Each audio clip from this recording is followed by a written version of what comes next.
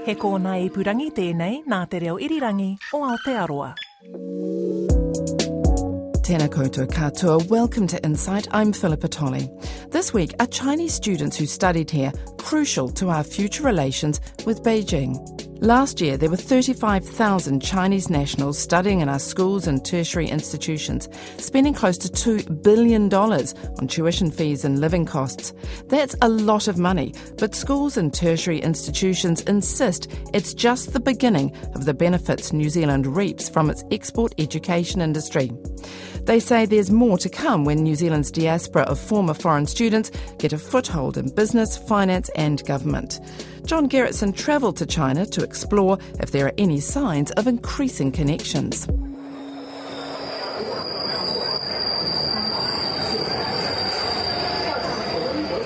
The Shanghai Metro carries 10 million people a day. That's more than double the population of New Zealand and a reminder of the sheer scale of things in China. This country's a big deal for New Zealand. It's our biggest trading partner, buying $17 billion of products including kiwi fruit, meat and milk last year. That figure includes education, and in the past 10 years alone, nearly 80,000 Chinese students have studied in New Zealand, many of them paying tens of thousands of dollars a year to study from high school right through to university. But what happens when they go home, as most do? Does New Zealand reap a second wave of benefits from its diaspora of Chinese alumni, or does their relationship with our country come to an end? To find out, I'm on my way to the upmarket area of Xintandi, where the University of Otago is hosting an alumni event at New Zealand Central, the New Zealand Trade and Enterprise Office in Shanghai. We're now at Xintiandi. Doors will open on the right. I studied MBA when I was in Otago, yes. And I study accounting there. I finished my degree in 2010, and my major is computer science. Yeah. So there's about 60 alumni of Otago University at this event, and I'm really interested in talking to some of these people about what sort of connection they still have with New Zealand. Because whenever I talk to university staff about the benefits of international education, they always hark back to something called the Colombo Plan, and that was an aid program that brought hundreds, actually thousands of young people from Southeast Asia to study in New Zealand, and they have, many of them, gone on to occupy positions of influence in their home countries. But the difference there is those people came to New Zealand as part of an aid program, whereas the Chinese students, or former students that I'm about to talk to, came as full fee paying students. So have they got the same level of goodwill, the same sort of involvement with New Zealand that some of the former Colombo Plan students have? As it turns out, these students have great affection for New Zealand. Studying in another country was a critical life experience, and it left a lasting impression. Alex Gow majored in statistics and has fond memories of student life in Dunedin. The party, the pub, the people, my ex-girlfriend, and really, let's be serious. It's the education quality. His friend Zhanbing Guo did a PhD in information science. The most important thing is I finished my PhD there. So, well, that's, I think, one of the highest achievements of my life. But despite their fondness for New Zealand, most of these alumni have little ongoing contact. Perhaps because the only Kiwi organisation trying to keep in touch is their former university. Some still communicate with the academics who supervise their studies, and there are just a few who have business connections. Nick Wong graduated from Massey University in Wellington with a business degree in 2007. I used to work for ANZ Bank in Wellington. Now I work for myself because I'm running a small company with a couple of friends. So we're doing like finance products. Mainly we work closely with Chinese bank. I'm thinking doing some business with my previous boss who is in New Zealand. So we contact to each other every single day. Eugene Zhao went to Otago Boys High School and then got a Bachelor of Social Work from the University of Otago. Now his business is helping other Chinese have a similar experience. I'm doing the education agency between Christchurch and the southwest of China, so I'm promoting New Zealand study tours, high school, primary school, and the customized New Zealand Vibrant tour. How many people do you help bring to New Zealand every year? Generally around 20 to 30. Depends what's the group and what's the category they want to go to. Nick Wong and Eugene Zhao are running their own small businesses. But surely there should be a few more people here with stronger business ties to New Zealand, even if this is an alumni party, not a business event. And what about New Zealand companies that trade with China? Does the diaspora of Chinese students help them get a foothold in the world's biggest market? I'm in Pudong, Shanghai's financial district, surrounded by futuristic skyscrapers and international brands. Behind me there's a Starbucks, there's a McDonald's just nearby, the Dairy Queen, but I can't see any evidence of New Zealand. I'm going to go and have a little look around and see what I can find. As it turned out, the only New Zealand connection I found among the luxury clothing brands in Pudong's malls was a New Zealand-style short black at a fuel espresso bar. Great. Gigi, it's great. Yeah, how? Xintandi. Well, I didn't find much evidence of New Zealand in Pudong, so now I'm heading back to Xintandi to talk to some people who are directly involved with New Zealand business ventures here in China. Here we stand on a street where it is scanning QR codes, it's e-commerce, it's last mile delivery, and all of this is less than a few years old, so it's just a really dynamic, fast-changing market. That's Damon Paling, the New Zealand Trade and Enterprise Trade Commissioner to Shanghai, talking about the rapid development of the Chinese economy. In the New Zealand consulate, out of the heat and humidity of the Shanghai summer, he says that New Zealand companies have a lot more of a presence here than my stroll in Pudong indicated. Certainly in the dairy sector, brands such as Anchor have cut through, A2 have cut through. In horticulture, Zespri, and their brand is probably more recognised than Dole or Sunkist in that particular space. And then, of course, category like Manuka Honey, brands like Comvita. So these would be the brand names which, let's say, target Chinese consumers. You'd expect them to be able to note down if you were to ask them about all good things New Zealand. But he says New Zealand's clean green image is not as unique for Chinese consumers as it once was, and to be successful, New Zealand companies need Chinese staff. Did they study in New Zealand? Perhaps yes, perhaps no. It's very much case by case. Certainly those employees are very, let's say, comfortable working cross-culturally. They enjoy that challenge. For those that have studied in New Zealand, I think there's no doubt there's a small piece of New Zealand in their heart, and they may have family, friends living in New Zealand, and a better sense as to how to connect New Zealand produce with modern Chinese families. Damon Paling says New Zealand-educated Chinese are increasingly getting jobs with New Zealand firms, and for many, it's a smart career move. Maybe a young Chinese person has studied in New Zealand, moved back to mainland China, perhaps worked for a large multinational. They were a very small cog in a big machine. They then looked to transition and on board with a New Zealand business where they could come in and be the general manager, for example, of the New Zealand business and have a very, very different experience, and they're able to see the fruits of their labour far more quickly and, of course, maintain those connections that they have with New Zealand at the same time. New Zealand's not the only country with companies jostling for position in China, and other countries have much larger cohorts of Chinese students to draw on. Australia, for example, has about 125,000 Chinese students just in its universities, and in Canada, about 77,000 Chinese citizens have study visas. Plainly, New Zealand can't afford to squander its relatively small pool of Chinese graduates. Hi, I'm John Gerritsen. I'm here to see David Boyle. Okay. A short walk from the New Zealand consulate in Shanghai is Primary Collaboration New Zealand, a company set up as a beachhead in China for a variety of primary produce outfits. The chief executive is David Boyle, and he says language and culture are the first barriers to New Zealand companies in China. Understanding, the taste profiles of which apples people will buy, which beef people will buy, which wines they prefer, and so on, so on, so on. Those things are quite deeply embedded into Chinese cultural mores. And I think that what New Zealand companies in the first place struggle with when they first come here is actually truly understanding the consumer. If you don't understand the consumer, then how do you know what to sell them? David Boyle says one of the best ways to understand the market is to employ Chinese market managers, and if they have a New Zealand education, that's even better. There's definitely an advantage in our organisation having people who are educated in New Zealand working in this nexus between New Zealand and China, helping New Zealand companies understand Chinese consumers. Yeah, I think it's a big benefit. David Boyle says alumni networks are one of the places to start looking for such people. There's already quite a rich reservoir of New Zealand-educated Chinese nationals who are here working in all kinds of different businesses. We've just got to go and find them. So we need to have ways of connecting those Chinese nationals back to their respective alumni universities in New Zealand. That's the place to go looking. But he says that's not straightforward. Often the best employees have been working for a Chinese company in the target sector, be it meat or seafood or wine, for several years.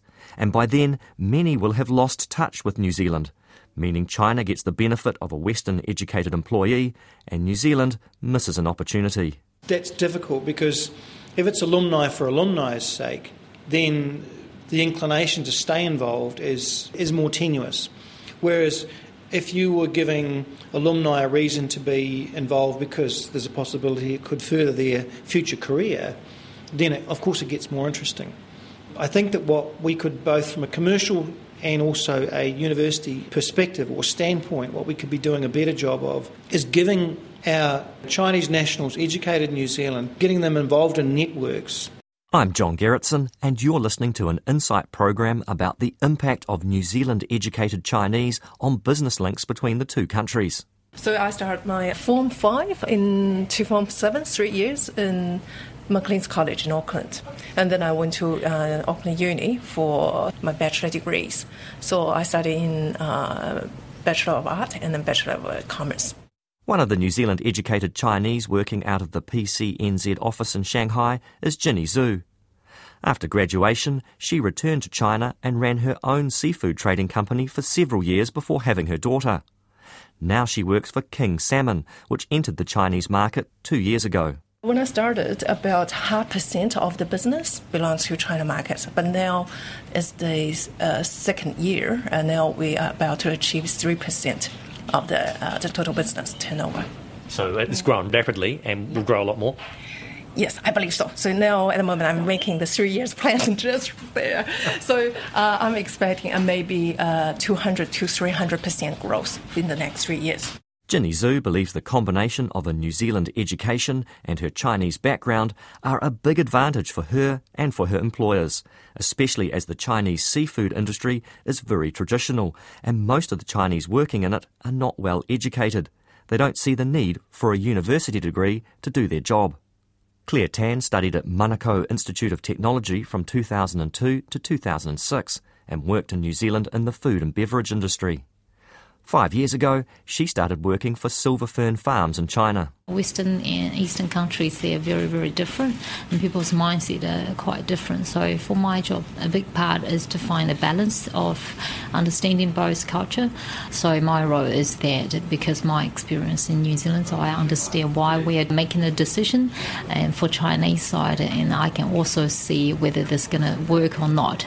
If not, how we're going to find a balanced way to approach to the market. The companies that are part of PCNZ are still developing their business in China, but a company with a relatively big presence here is Zespri. We currently sell around $700 million a year to China, to mainland China. If we include the whole Greater China region, including Taiwan and Hong Kong, for us it's just on $1 billion this year. Ivan Kinsella has lived in China on and off for 42 years and is now the head of corporate affairs for Zespri in China. He says every New Zealand company working here, including Zespri, has New Zealand-educated Chinese staff, and it's worth it. One is just the understanding of New Zealand itself, which is, if you're dealing with New Zealand, we're very heavily identified with New Zealand.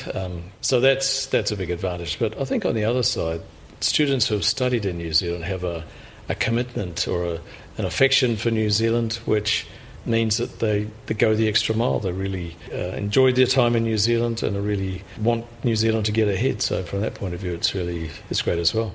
But he says finding the right staff would be a lot easier if universities and polytechnics worked together to keep track of their Chinese alumni, perhaps with help from government and business. If, for example, I were to say I'm really looking for some young graduates with work experience in New Zealand, to join the team here, I wouldn't really know where to go for that. I'd use the networks that I do have, and I'm sure we'd find something, but it's not as straightforward as going to an organisation saying we're really looking for someone in this area. New Zealand clearly continues to reap benefits from its foreign students years after they've finished their studies. So keeping the flow of students coming here is important, and New Zealand's Chinese graduates have a role there too. I'm on the high-speed train travelling at about 320 kilometres an hour from Shanghai to Beijing, where I'm going to meet some more alumni from New Zealand universities and talk to New Zealand's ambassador to China, Claire Fernley.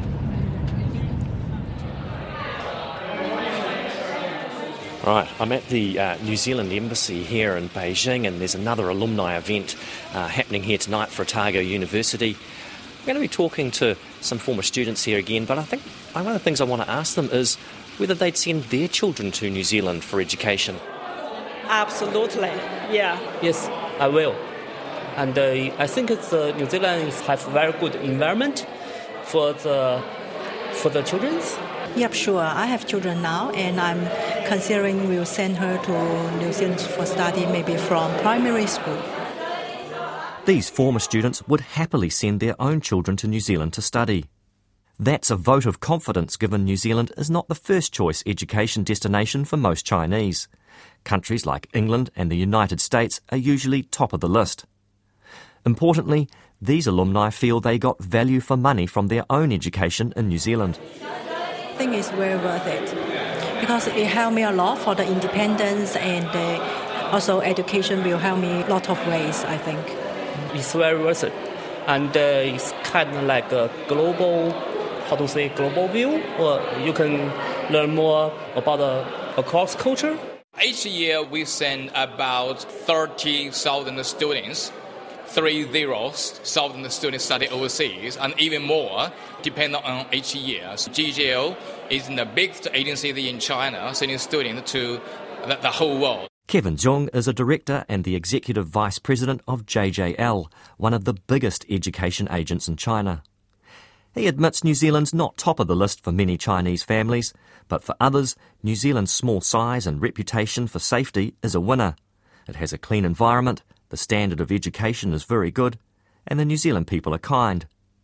He's not sure why the number of new study visas has dropped in the past year, but he thinks the future is positive. Probably from some perspective, from the economic things or relationship between the two nations, or probably not cheap the people imagine or something like that. But I do believe New Zealand education is a good place to study, and I think the people will select New Zealand as their final destination. I think New Zealand will be much more popular than before, I think, in the future.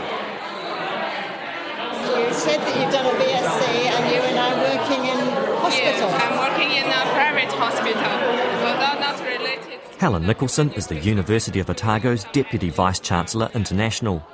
She says it's important the university keeps in touch with its foreign alumni through events like this one in Beijing. We want to know how well they're getting on. We want to know what we should be doing differently in terms of the programmes we deliver. We obviously want them to think highly of us, to talk highly of us, because our alumni are our greatest ambassadors for the university. Obviously, we would like them to send us their children, or to talk about Otago as a university and what it's meant to them and how it might help other people that they know. Helen Nicholson says many of the university's current foreign students are the children and grandchildren of people who studied there in the 1950s, 60s and 70s through the Colombo Plan, the aid program that came up earlier in this insight. The biggest cohort of alumni we have is in Malaysia as a result of the Colombo Plan, and a significant number of those people who came over on the Colombo Plan send us their daughters and sons, and increasingly now their grandchildren. Clearly, the effort of keeping in touch with former students does pay off for the university. But Helen Nicholson says the influence and goodwill of the university's Chinese students is not yet at the level of its Colombo Plan Malaysian alumni. In Malaysia, people who came over in the 60s went back with an education, and those people have gone on to become significant people in their community, whether in business or in government, etc. That's perhaps not quite the same yet for our Chinese alumni.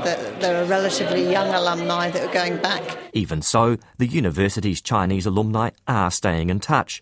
It says 797 of them live in mainland China, and it has contact details for 87% of them. Just outside an office block a little north of the centre of Beijing. I'm here to talk to Dr. Huang Ning. He is a PhD graduate from the University of Auckland, and he runs a business here specialising in green or sustainable design for buildings. Huang Ning decided to study at the University of Auckland after talking with a friend who'd immigrated to New Zealand.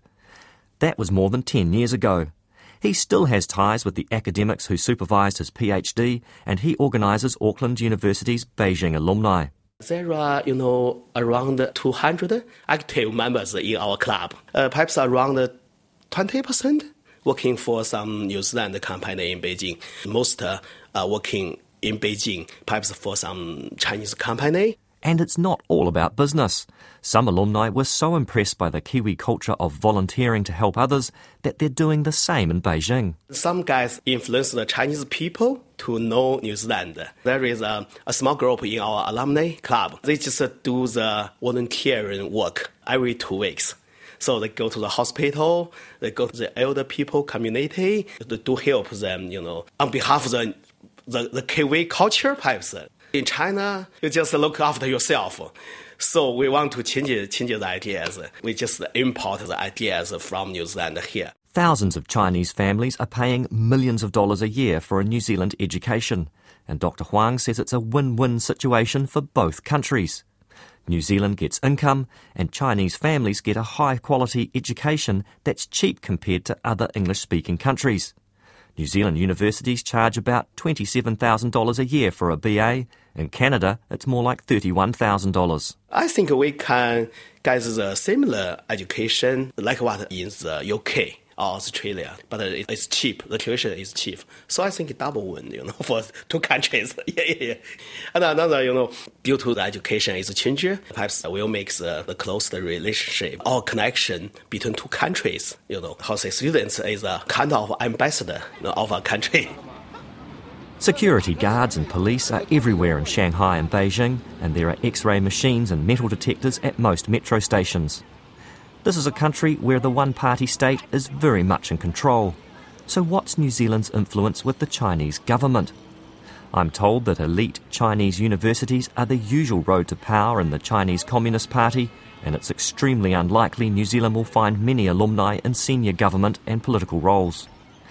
But our ambassador to China, Claire Fernley, can name some relatively big hitters who studied in New Zealand several decades ago. Wu Hongbo, who retired recently as the deputy to the UN Secretary General, and he's been very happy to front-foot it actually in talking publicly about the great experience he had as a student in New Zealand. Just last month I was down in Hainan province and met up with a former student who'd studied in New Zealand. I think probably would have been, given his age, I think in the 1990s. He's now the head of all foreign affairs for the province, and so that immediately established a rapport and a very easy way of interacting in that really important area for New Zealand. Claire Fernley says there are also exchange programs that build Chinese bureaucrats' understanding of New Zealand. MPI has a program that brings officials active in the food safety area down to New Zealand to study for 3-4 months and then to do an internship within the New Zealand government system. They then come back to their government roles here in Beijing or elsewhere in China.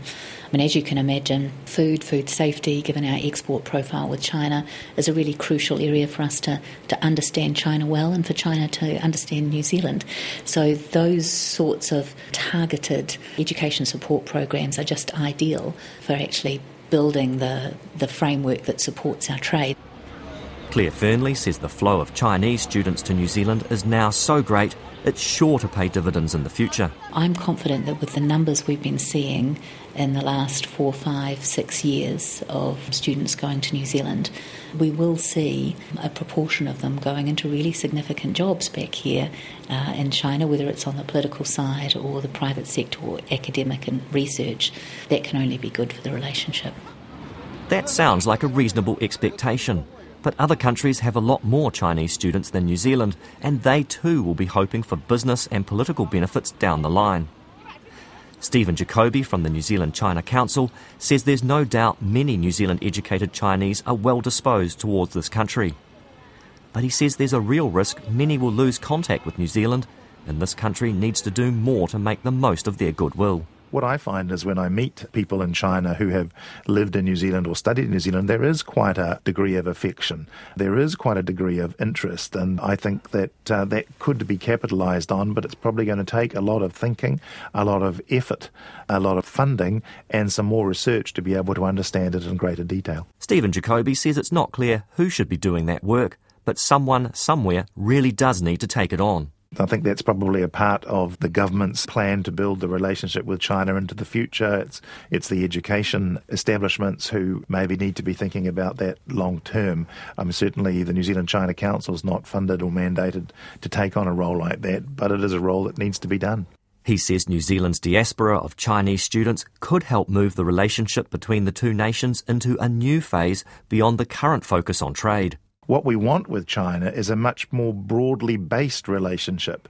That's good only for a number of reasons, really, but not only for the obvious benefits we can get in terms of cultural understanding and diversity, but it also helps to de-risk the relationship by not having all our eggs in one basket, if you like, in one part of the relationship. So these human connections are important. These young people who've been educated in here could be worked with to develop some new insights into the relationship in the future. Business leaders say New Zealand-educated Chinese staff are increasingly essential to success in China. But finding the right people is not always easy, and they want all the help they can get to stay in touch with New Zealand's growing pool of Chinese graduates. A lot here is being left to chance. There's an expectation that some of New Zealand's Chinese students will eventually rise to positions of influence in business and government as a matter of course.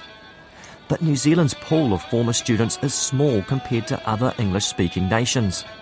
A small country needs to leverage every advantage it can find, and a little more coordination and organisation could go a long way.